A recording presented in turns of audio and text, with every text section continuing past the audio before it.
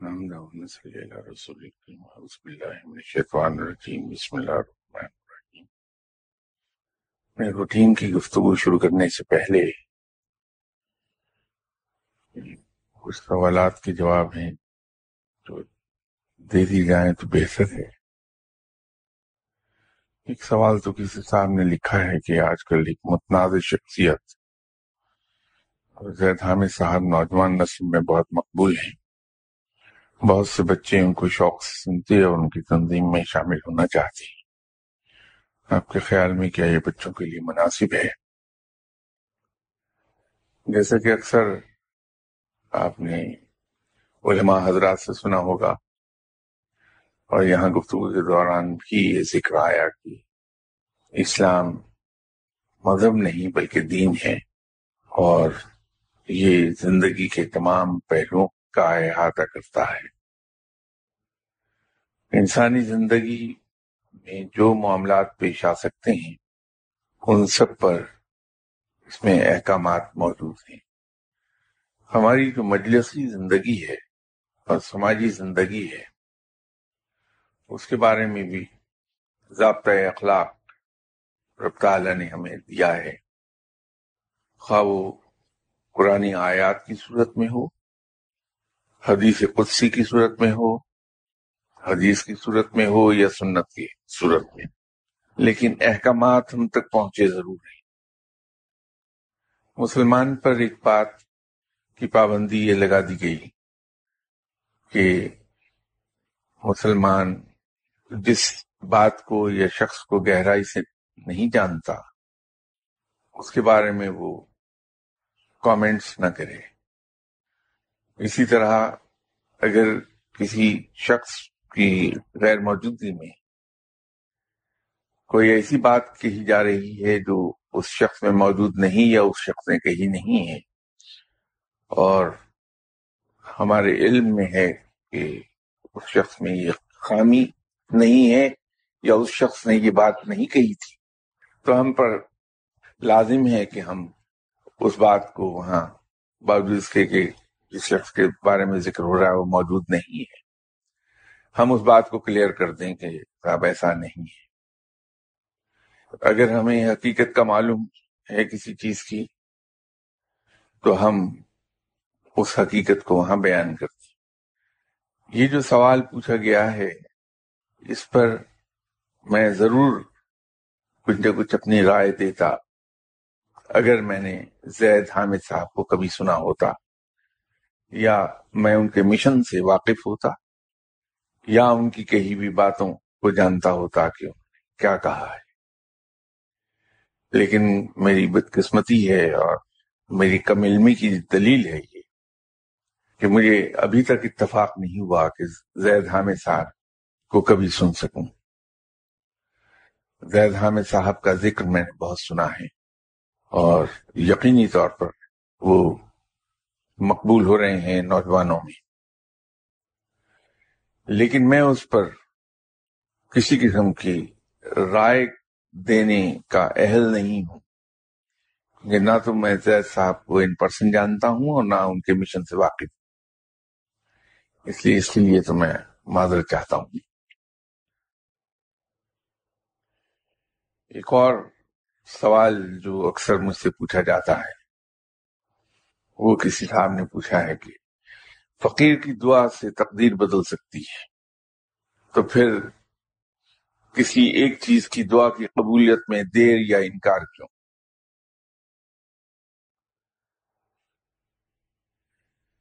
جن دنوں یہاں تقدیر پر گفتگو ہو رہی تھی اور کئی نشستوں میں ہوئی تو میں نے اس بات کا ذکر کیا تھا کہ انسانی تقدیر کے دو حصے ہیں، ایک تقدیر مبرم کہلاتی ہے اور آسان لفظوں میں اسے تقدیر معین کہیے، اور دوسری تقدیر معلق۔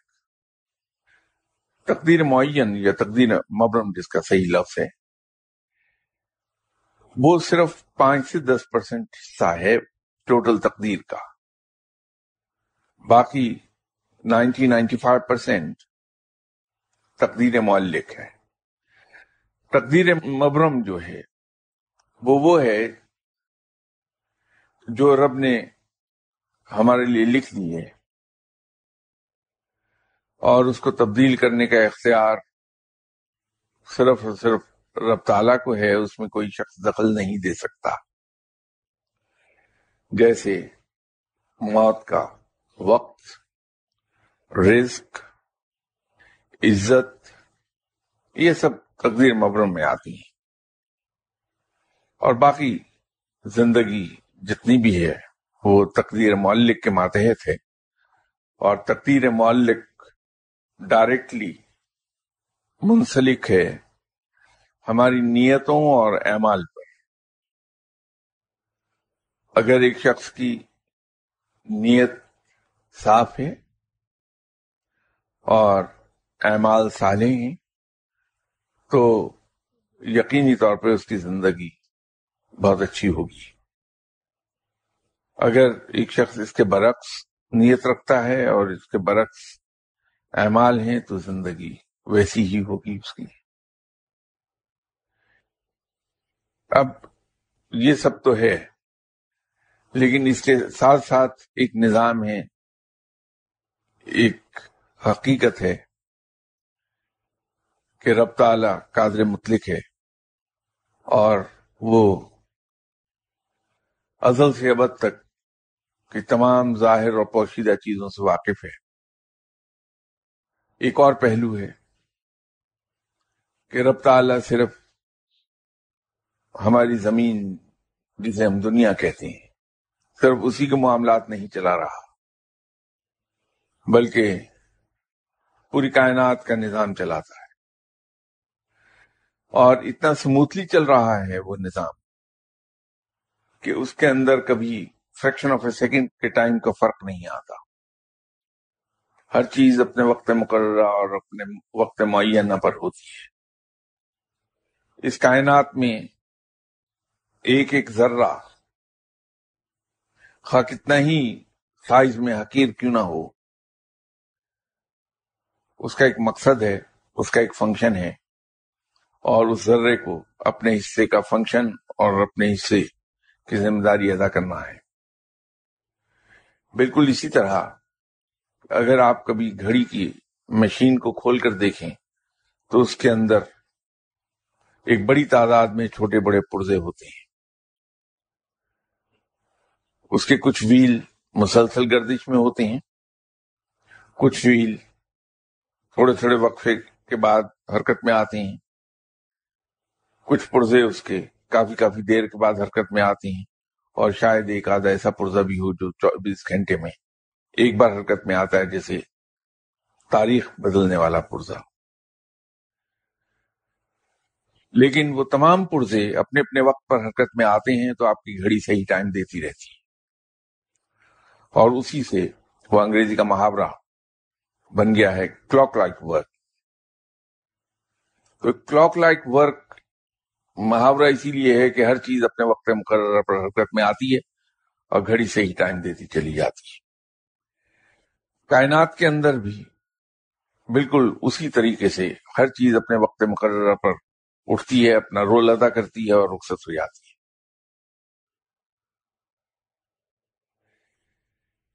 اس کائنات کی مشابہت ایک اور طریقے سے بیان کی جا سکتی ہے۔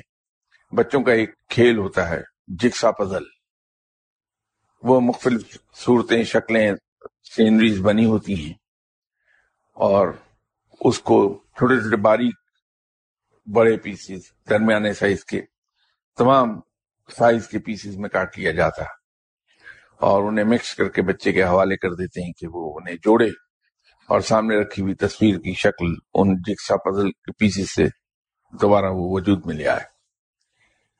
وہ بچے کی ذہنی ایکسرسائز ہے۔ اگر ایک سوئی برابر پرزہ، اس کا ایک سوئی برابر حصہ اپنی جگہ پر نہ گیا تو وہ صورت بنتی نہیں جو بنانے کی کوشش کر رہا ہے وہ بچہ۔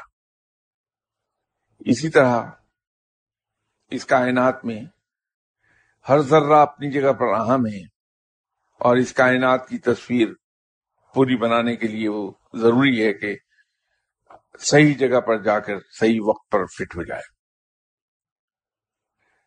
اگر ہر انسان کی ہر خواہش، ہر امید پوری ہو تو کائنات کے نظام درہم برہم ہو جائے گا۔ پاکستان میں 16 کروڑ سے زیادہ لوگ بستے ہیں۔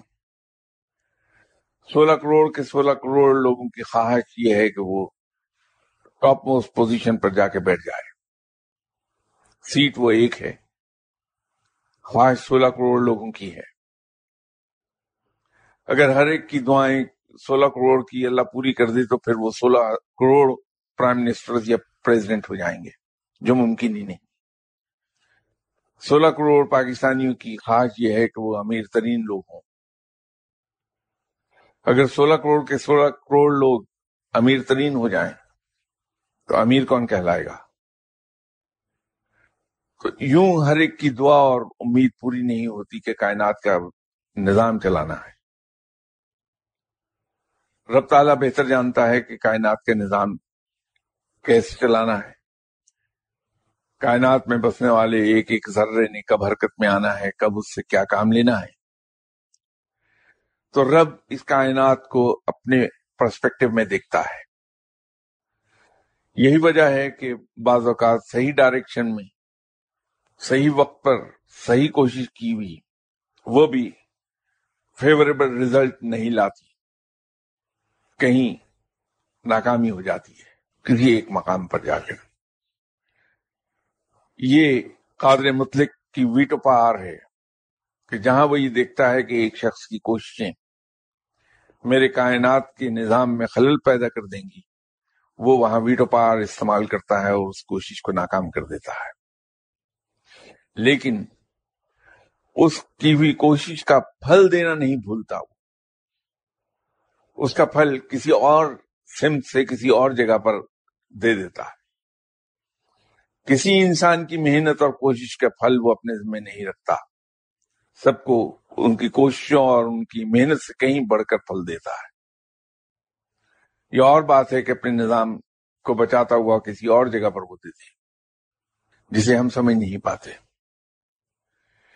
تو یہی وجہ ہے کہ کسی دعا کی قبولیت نہیں ہوتی، اور جہاں تک قبولیت میں دیر ہو جانے کی بات ہے تو جیسے میں نے عرض کیا کہ ہر ایک ذرہ اپنے وقت مقررہ پر حرکت میں آتا ہے، اپنا رول ادا کرتا ہے اور رخصت ہو جاتا ہے۔ مختلف واقعات پوری دنیا میں رونما ہوتے رہتے ہیں۔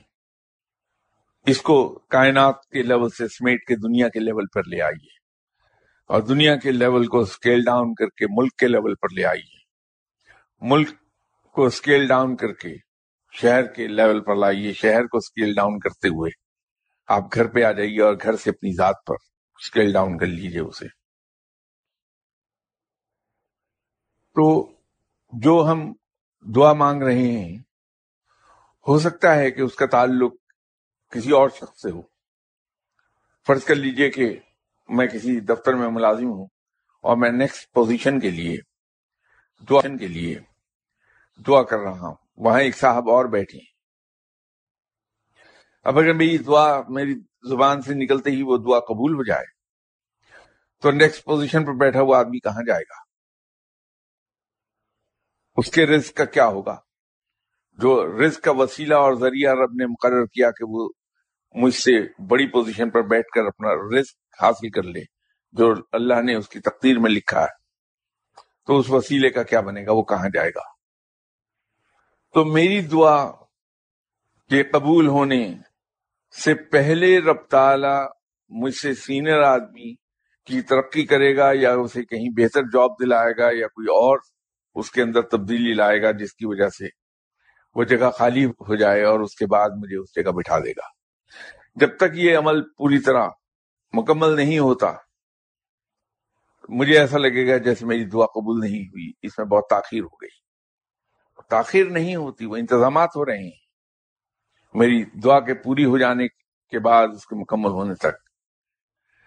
یہیں پر ایک چیز میرے ذہن میں آئی اور جس کو در حقیقت یہ معاملہ ڈسکس کرنے سے پہلے ہی بیان کرنا چاہیے تھا مجھے، دو چیزیں ہم نے دیکھی، ایک ہے دعا کا قبول ہونا اور ایک ہے دعا کا پورا ہونا۔ کوئی دعا قبول تو فوری طور پہ ہوتی ہے، کسی شخص نے دعا کی کہ یا باری تعالیٰ مجھے بیٹا عطا فرما دے، دعا قبول ہو گئی، لیکن اس بیٹے کا دنیا میں آنے تک کا وقفہ سال بھر ہو سکتا ہے، 2 سال ہو سکتے ہیں، 3 سال ہو سکتے ہیں۔ تو دعا قبول تو اسی لمحے ہوئی، لیکن دعا قبول ہوئی کچھ عرصے کے بعد جا کے۔ تو رب نے قرآن پاک میں دعا کی قبولیت کا ہمیشہ کہا، دعا کے سننے کا کہا، یہ کہا کہ تمہارا رب دعاؤں کو سننے والا ہے۔ دوسری کا یہ بھی فرما دیا کہ تمہارا رب دعاؤں کو قبول کرنے والا ہے۔ لفظ زیادہ تر سمیع دعا اور استجیب استعمال ہوا، سمیع سننے کے معنی میں استعمال ہوا اور استجیب قبول کرنے کے معنی میں ہوا، مستجاب سے ڈیرائیوڈ ہے وہ لفظ۔ لیکن پوری کرنے کے بارے میں خاموشی ہے، اس کی وجہ یہ ہے کہ وہ منسلک ہے پورا ہونا اس کا رب تعالیٰ کے کائنات کے نظام کو چلانے کی مصلحتوں کے ساتھ، اور رب نے اپنی مصلحتیں کہیں بیان نہیں کی ہیں، ان کو خفیہ رکھا، اسی لیے وہ محاورہ رائج ہو گیا کہ اللہ کی مصلحتیں رب ہی جانتا ہے۔ تو قبول تو ہو سکتی ہے، اس کی ایک مثال میں دے دوں، آپ میں سے اکثر لوگ ملازمت کرتے ہیں، ان کے علم میں یہ ہوگا کہ جتنے بھی ملک ہیں وہ ایک بجٹ پر چلتے ہیں، ان کا جو مالی سال ہے وہ فسکل ایئر کہلاتا ہے، ادارے بجٹ کے مطابق چلتے ہیں، ان کا مالی سال فائنینشیل ایئر کہلاتا ہے۔ اسی طرح وہ گھر جو کامیابی سے چل رہے ہیں وہ بھی ایک بجٹ کے مطابق چلتے ہیں۔ جو لوگ اپنی آمدنی کے مطابق زندہ رہتے ہیں، مقروض نہیں ہوتے، اگر انہیں ہم گہرائی سے دیکھیں تو پتہ چلتا ہے کہ وہ بھی ایک بجٹ بنا کے چل رہے ہیں۔ تو رب تعالیٰ تو پوری کائنات چلاتا ہے، اس کا بھی فسکل ایئر موجود ہے۔ شب قدر کیا ہے؟ دعائیں قبول ہوتی ہیں۔ شب برات کیا ہے؟ فسکل ایئر کی ابتدا، وہ رب تعالیٰ کی فرض جولائی ہے کہ اس دن اگلے پورے سال کا رزق ریلیز کر دیا جاتا ہے، زندگی اور موت پورے سال میں جو ہونی ہے اس کے احکامات جاری ہو جاتے ہیں۔ وہ رب تعالیٰ کے فسکل ایئر کا پہلا دن ہے۔ اب فرض کر لیجئے کہ آپ نے کسی صاحب سے ریکویسٹ کی کہ اس ادارے میں میری ترقی کے لیے سفارش کر دیجیے، ان صاحب نے کہا کہ ٹھیک ہے، اس ادارے کا سربراہ میرا جاننے والا ہے، میں وہاں آپ کو لے چلتا ہوں اور 2 منٹ میں کام ہو جائے گا۔ وہ آپ کو لے کے گئے اور اندر سربراہ سے ملے، سربراہ نے کہا کہ بس سمجھ لیجیے کہ ان کی ترقی ہو گئی، آپ جائیے، ترقی ہو جائے گی ان کی۔ انہوں نے باہر آ کے آپ سے کہہ دیا کہ صاحب مزے کیجیے، آپ کی تو ترقی ہو گئی، جائیے عیش کریں۔ آپ خوش لوٹ آئے۔ اب سربراہ نے آپ کے ڈپارٹمنٹل ہیڈ کو بلایا اور اس سے کہا کہ بھائی ان صاحب کی ترقی کرتے ہیں آپ، میں نے پرومس کر لیا۔ وہ کہتے ہیں ٹھیک ہے، تاکہ وہ ایڈمنسٹریشن والوں کو کہتا ہے کہ سب حکم آیا کہ ان کی ترقی کر دیا ہے۔ ایڈمنسٹریشن والے وہ ساری فارمیلٹیز پوری کرتے ہیں، اور فائنینس والوں کے پاس وہ جب جاتی ہے رپورٹ تو وہ بجٹ دیکھتے ہیں، پتہ چلتا ہے کہ اس ڈپارٹمنٹ میں تو اس نئی ترقی کی کوئی پروویژن نہیں اس فائنینشیل ایئر میں۔ اب وہ آبجیکشن لگا کے انہوں نے واپس کر دیا کہ اس سال کے بجٹ میں اس ترقی کی پروویژن نہیں ہے۔ انہوں نے جا کے سربراہ سے کہا کہ صاحب آپ نے حکم دیا تھا، ہم نے یہ سارا پروسیس مکمل کر لیا، لیکن یہ فائنینس ڈپارٹمنٹ نے آبجیکشن ریز کر دیا ہے کہ اس سال کے بجٹ میں پروویژن نہیں ہے، تو اب کیا کیا جائے؟ تو سربراہ کا کہنا یہ ہوگا کہ ایسا کر لو کہ جب اگلے سال کا بجٹ بنے تو اس میں اس پوزیشن کی ایک پروویژن ڈال دو۔ اب فرض کر لیجیے آپ نے یہ سفارش کروائی سپٹمبر کے مہینے میں، اب آپ انتظار میں بیٹھ گئے کہ صاحب مجھے تو کہا گیا تھا کہ تمہاری ترقی ہو گئی، ابھی تک تو کوئی جواب ہی نہیں آیا۔ تو 2-4 مہینے گزرنے کے بعد، یہ 2-4 مہینے میں دوسری قوموں کے لیے کہہ رہا ہوں، پاکستانی 2-4 دن کے بعد ہی بے صبر ہو جائے گا، شور مچانا شروع کر دیں گے کہ صاحب لیجیے، مجھے کہا ترقی ہو گئی، خاک ترقی ہوئی، میں وہیں کا وہیں بیٹھا ہوں، کچھ بھی نہیں ہوا، اتنا عرصہ گزر گیا۔ تو روتے پیٹتے، اور جن صاحب نے آپ کی سفارش کی، اپنا وقت صرف کیا، آپ کو اپنی گاڑی میں لے کے گئے، اپنے کام کا خرچ کر کے آپ کا کام کیا، ان کو صلہ اب یہ ملا کہ کہا جا رہا ہے کہ تو جھوٹی بول دیا، آ کے اندر پتہ نہیں جا کے کہا بھی یا نہیں کہا، اور باہر ایسے ہی جھوٹ بول دیا میرے ساتھ، یہ تو جھوٹا بول درجے کا، مجھے کہہ رہا ہے کہ جی میری ترقی ہو گئی، یہ ترقی ہوئی، ابھی تک وہیں بیٹھا ہوں۔ اب ہوا یہ کہ اگلا فائنینشیل ایئر جب 1 جولائی کو شروع ہوا، تو ہمارے ملک میں عام طور پر جب تک بجٹ ایلوکیشن ریلیز ہوتی ہیں تو سپٹمبر کا مہینہ آن پہنچتا ہے۔ تو سپٹمبر میں سڈنلی آپ کو لیٹر مل گیا کہ آپ کی ترقی کر دی گئی ہے 1 جولائی سے، تو پھر آدمی کہتا ہو کہ وہ سچ ہی کہہ رہا تھا، لیکن یہ صرف اپنے دل میں کہتے ہیں، لوگوں کو جا کے نہیں کہتے کہ میں جھوٹ کہہ رہا تھا، وہ تو انہوں نے واقعی ترقی کروا دی میری۔ تو اسی طرح رب کے حضور جب ہم دعا کرتے ہیں تو قبول تو ہو جاتی ہے دعا، لیکن پوری ہوتی ہے کائنات کے اس پورے رگمرول میں جہاں فٹ ہوتی ہے بات، تو اس میں بعض اوقات بہت ڈیلے ہو جاتی ہے، اور بعض اوقات ایسا ٹائملی دعا ہوتی ہے کہ ادھر قبول ہوئی، ادھر پوری بھی ہو گئی۔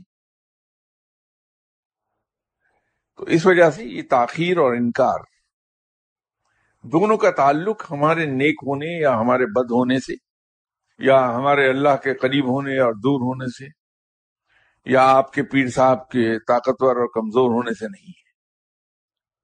یہ کلیتاً رب کا اپنا کاروبار ہے، کاروبار کائنات اس کو کہیے، وہ اس کاروبار کائنات کے مطابق ایکشن لیتا ہے۔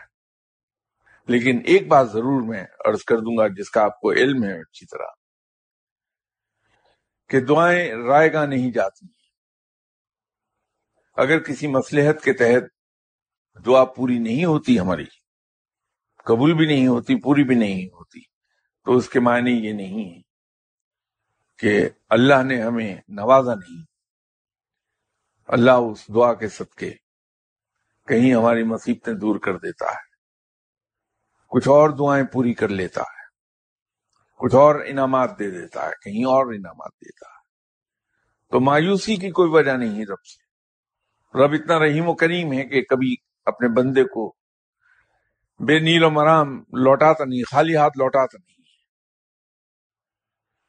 وہ دے دلا کے ہی لوٹاتا ہے۔ ایک اور سوال ہے کہ اللہ کے قرب کے لیے احوال، اشغال یا کشف وغیرہ ضروری ہیں؟ کیا کوئی ایسی مثال ہے کہ ان کے بغیر بھی کوئی اللہ کے قریب جا پہنچا ہو؟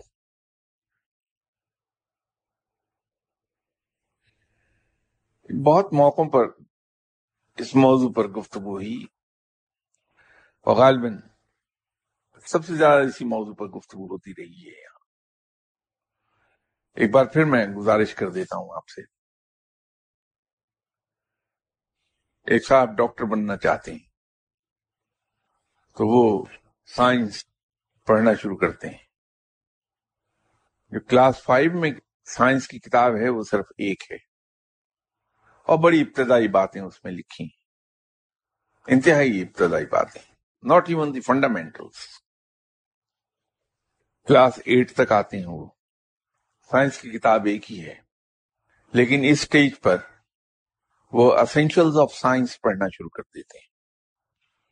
میٹرک میں وہ صاحب آتے ہیں جو ڈاکٹر بننے کے خواہش مند ہیں، تو یہاں آ کے اس کی سائنس کی 2 کتابیں ہو جائیں گی، ایک فزکس اور دوسری کیمسٹری، اور یہاں پر فنڈامنٹلز آف سائنس وہ پڑھنا شروع کرتے ہیں، یا یوں کہیے fundamentals of physics and fundamentals of chemistry وہ پڑھنا شروع کر دیتے ہیں۔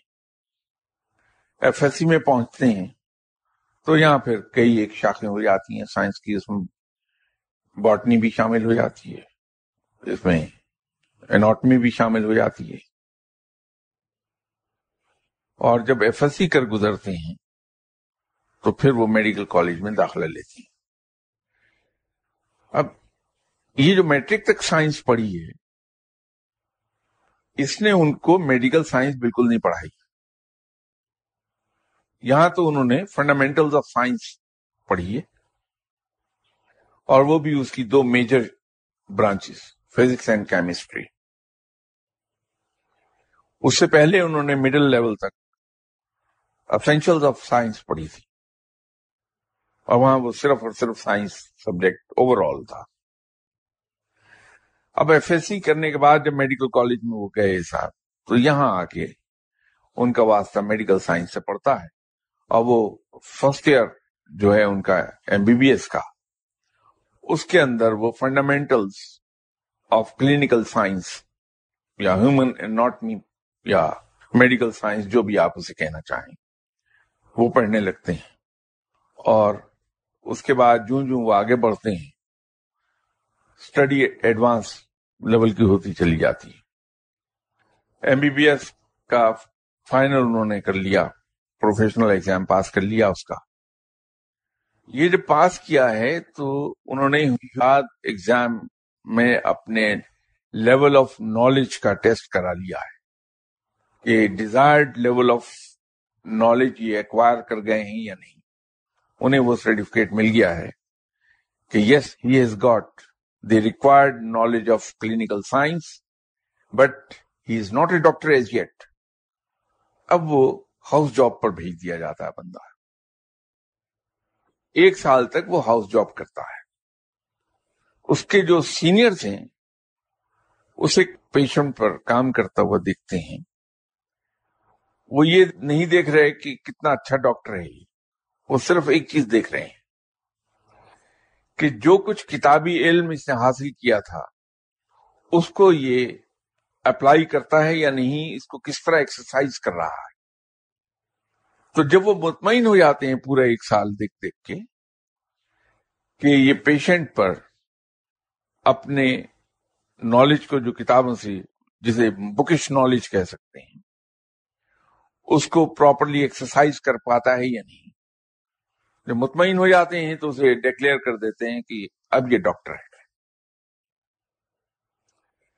اب جب وہ ہاؤس جاب کر رہا ہے تو بڑی سخت ڈیوٹیز سر انجام دیتا ہے، سینئرز کے جوتے بھی کھاتا ہے، سب کرتا ہے۔ اسی طرح تصوف میں جب ایک شخص یہ فیصلہ کرتا ہے کہ میں قرب الہی حاصل کروں گا، تو اس کو اسینشلز آف تصوف پڑھائے جانے لگتے ہیں، جیسے اسینشلز آف سائنس اس نے پڑھے تھے مڈل میں، کلاس 8 میں۔ اور وہ اسینشلز کیا ہیں؟ اس کے اندر قطعی طور پر کوئی چلہ نہیں ہے، کوئی مجاہدہ نہیں ہے، کوئی ریاضت نہیں ہے۔ اس کو یہ کہا جاتا ہے کہ صرف 2 کام کرو، اپنی انا مار لو اور دل صاف کر لو۔ اب فرق ایک آتا ہے، یہ وہی فرق ہے جو ایک دنیاوی علوم دینے والے استاد میں اور دین علم تقسیم کرنے والے مرشد میں ہے۔ جو دنیاوی علوم کا استاد ہے، جو آپ کو دے رہا ہے، بہت محترم ہے، روحانی باپ ہے، وہ بے پناہ احترام کا حقدار ہے۔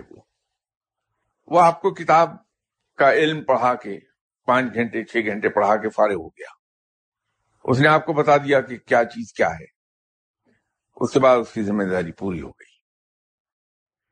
لیکن جو دینی علم آپ میں تقسیم کر رہا ہے، یہ تصوف کا سبق پڑھا رہا ہے آپ کو، وہ بھی استاد ہے، لیکن اس کو تھوڑا سا علیحدہ سے ڈفرینشیٹ کرنے کے لیے کہ کنفیوز نہ آدمی کرے، استاد کی جگہ مرشد کہہ دیا ہے۔ اس کی ذمہ داریاں 2 چند ہیں۔ وہ اپنے شاگرد کو دنیاوی کتابی علم بھی دے رہا ہے اور اسے پریکٹیکل بھی ساتھ ہی ساتھ کرا رہا ہے.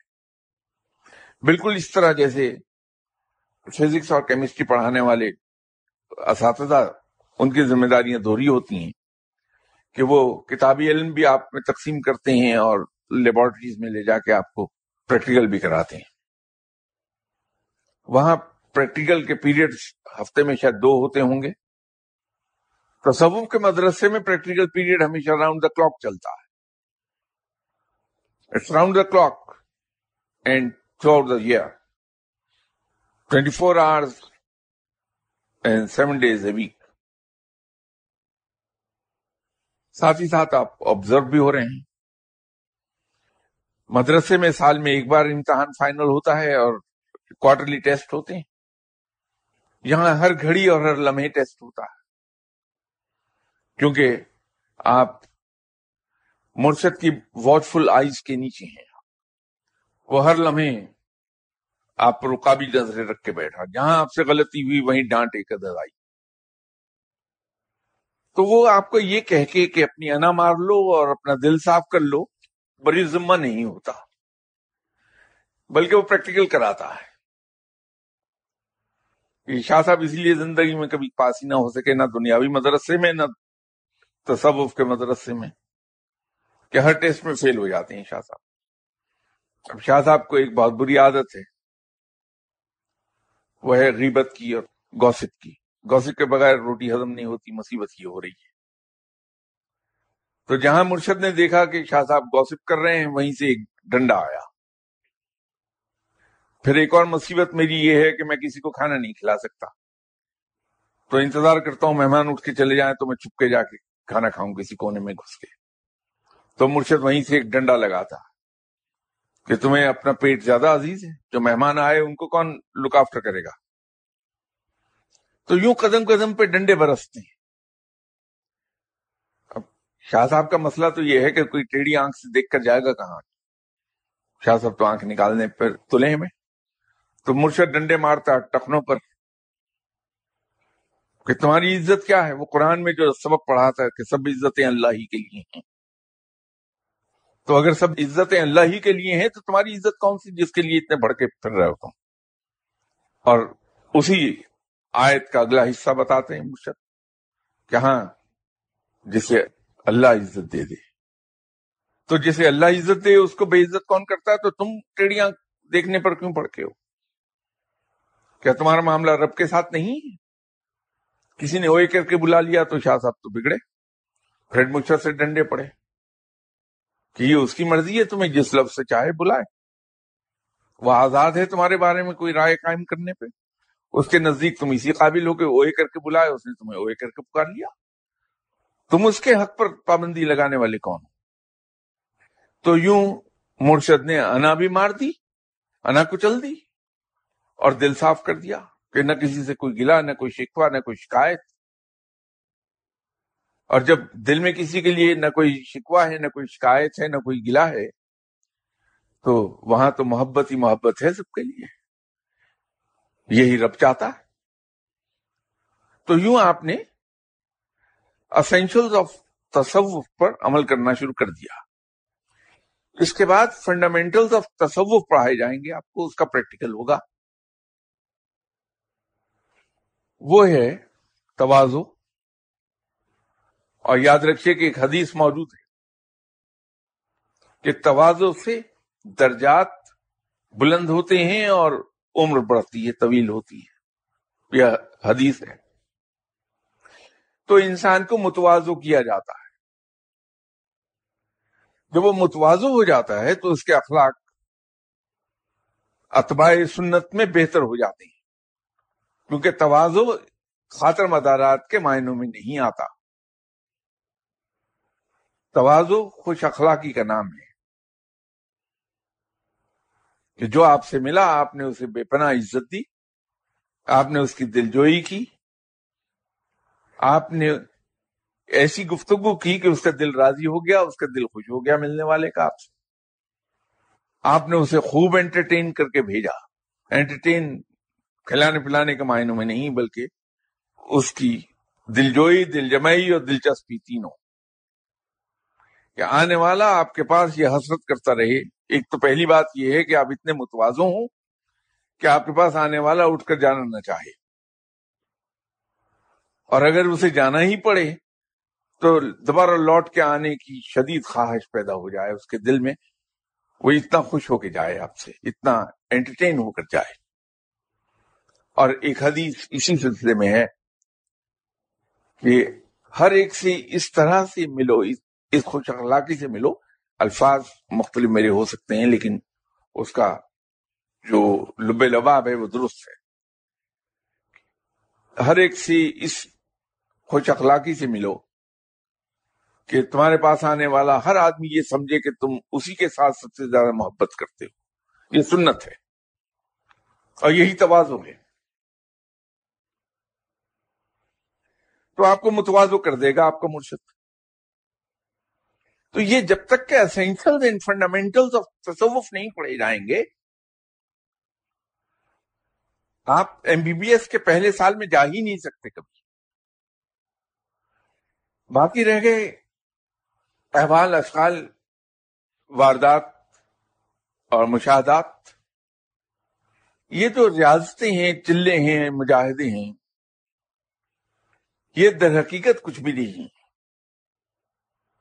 ان کی حقیقت صرف ایک ہے، وہ یہ ہے کہ آپ کی کنسنٹریشن، غور و فکر کے اندر کنسنٹریشن کی صلاحیت کو بڑھاتے ہیں. ان کا صرف یہی ایک استعمال ہے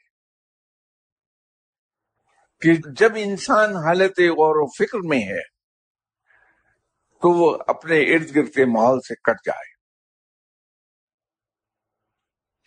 تسبیح کیا ہے؟ تسبیح رولتے ہیں ہم، یہ کیا ہے؟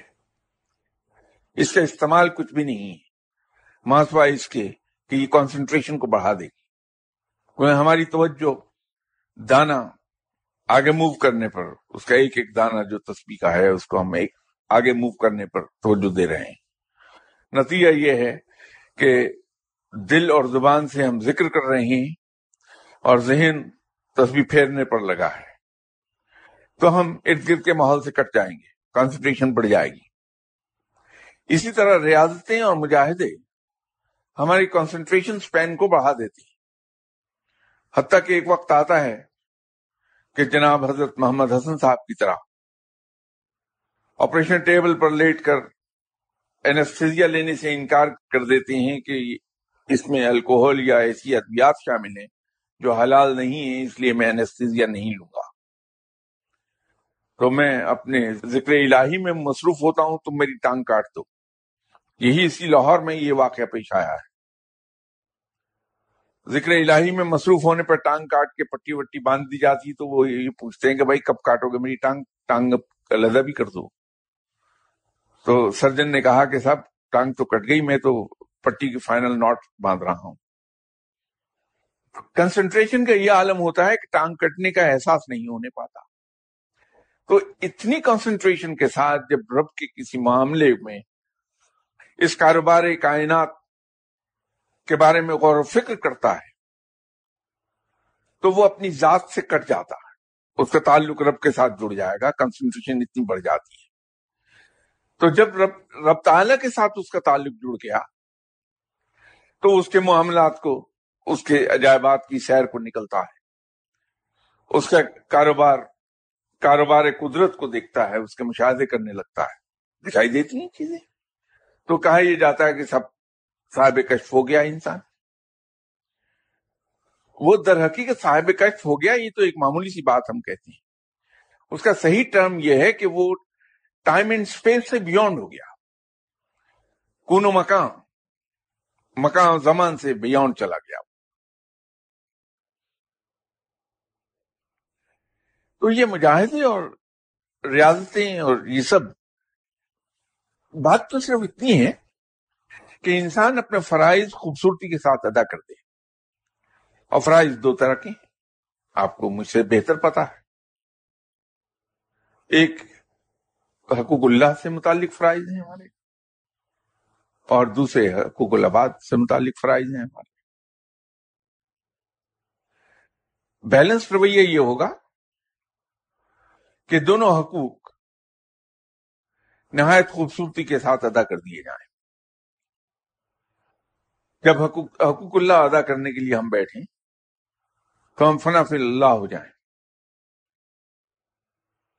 اور جب حقوق العباد ادا کرنے نکلیں ہم تو ہماری ذات بالکل ختم ہو جائے، نہ ہمارا کوئی خواہش، نہ کوئی ہماری ضرورت، نہ کوئی ہمارا ارادہ، نہ کوئی ہماری تمنا، سب ختم، صرف دوسرے ہی دوسرے رہ جائیں. ایسا لگے کہ ہم صرف اور صرف دوسروں کے لیے زندہ ہیں. تو جب ہم یہ دونوں فرائض، دونوں حقوق خلوص نیت سے ادا کرنے لگتے ہیں تو قرب الہی خود بخود حاصل ہو جاتا ہے. لیکن ہوتا کیا ہے کہ حقوق ادا کرتے کرتے ہم اتنے عادی ہو جاتے ہیں کہ اس کو روٹین کے طور پہ کرنے لگتے ہیں. ایک ڈرل ہے، ڈیلی ڈرل، جس کو ہم پوری کر رہے ہوتے ہیں، اور وہاں پہ ہمارا جسم تو وہ ڈرل کر رہا ہے، لیکن دل اور ذہن اس کا ساتھ نہیں دیتا. تو یہ تینوں چیزیں علیحدہ علیحدہ ہو گئی ہیں، بگڑ گئی ہیں. جسم اس ڈرل میں مبتلا کہوں گا میں تو، کہ اس ڈرل میں مبتلا ہے. دل میرا کہیں اور گھوم رہا ہے. کہاں گھوم رہا ہے اتنا سچ بولنے کا حوصلہ نہیں میرے اندر. اور دماغ میرا کاروبار کے نفع و نقصان میں پھنسا ہوا ہے. تو وہاں کیا ملے گا سوائے ایک ثواب کے اور جسمانی ایکسرسائز کے؟ تو فرائض اس طرح سے ادا نہیں کیے جانے چاہیے. اسی طرح اگر حقوق العباد ادا کرنے نکلا میں، اگر کسی بھوکے کو دیکھا اور کھانا کھلانے لگا اور ساتھ ہی اس کو کہہ دیا یار جلدی سے جلدی جلدی کھاؤ، مجھے جانا کسی جگہ کام. اور کیا مصیبت ہے، تم کام کیوں نہیں کرتے؟ کام کر کے کھایا کرو، یہ لو پکڑو کھاؤ چلو. کیا فائدہ اس کا؟ یہاں تو دیا بجھا دیا جانا چاہیے تاکہ کھانے والا یہ نہ دیکھ سکے کہ آپ بھوکے ہیں. وہ ہے حقوق العباد کی ادائیگی. تو خلوص نیت اور اخلاص اس کی بنیاد ہے. تو جب خلوص نیت اور اخلاص کے ساتھ یہ دونوں فرائض ادا ہوں گے تو رب ملے گا. اب کتنی تیزی کے ساتھ آپ ملنا چاہتے ہیں اور کس درجے پر جا کے ملنا چاہتے ہیں، کس درجے سے مراد آپ کا مقام نہیں بلکہ کتنی قربت سے اس کے قریب جانا چاہتے ہیں، کتنا قریب جانا چاہتے ہیں، وہ ڈیپینڈ کرے گا کہ آپ اس کے اندر ڈوبتے کتنے ہیں. فرائض ادا کرتے وقت جتنا ڈوب جائیں گے ان میں اتنی قربت حاصل ہو جائے گی. اور ڈوبنے کے لیے یہ ریاضتیں اور ٹلے اور مجاہدے کیے جاتے ہیں تاکہ ہمارے کنسنٹریشن سپین بڑھ جائے. یہ اصلیت ہے ان کی اور کچھ بھی نہیں. اب آپ لوگوں کی بے چینی سے لگتا ہے شاید بہت بیزار ہو گئے، تو اس طرح اس کے احتجاج کرنے میں اس معاملے کو اگلی اتوار تک ہی ٹال دیتے.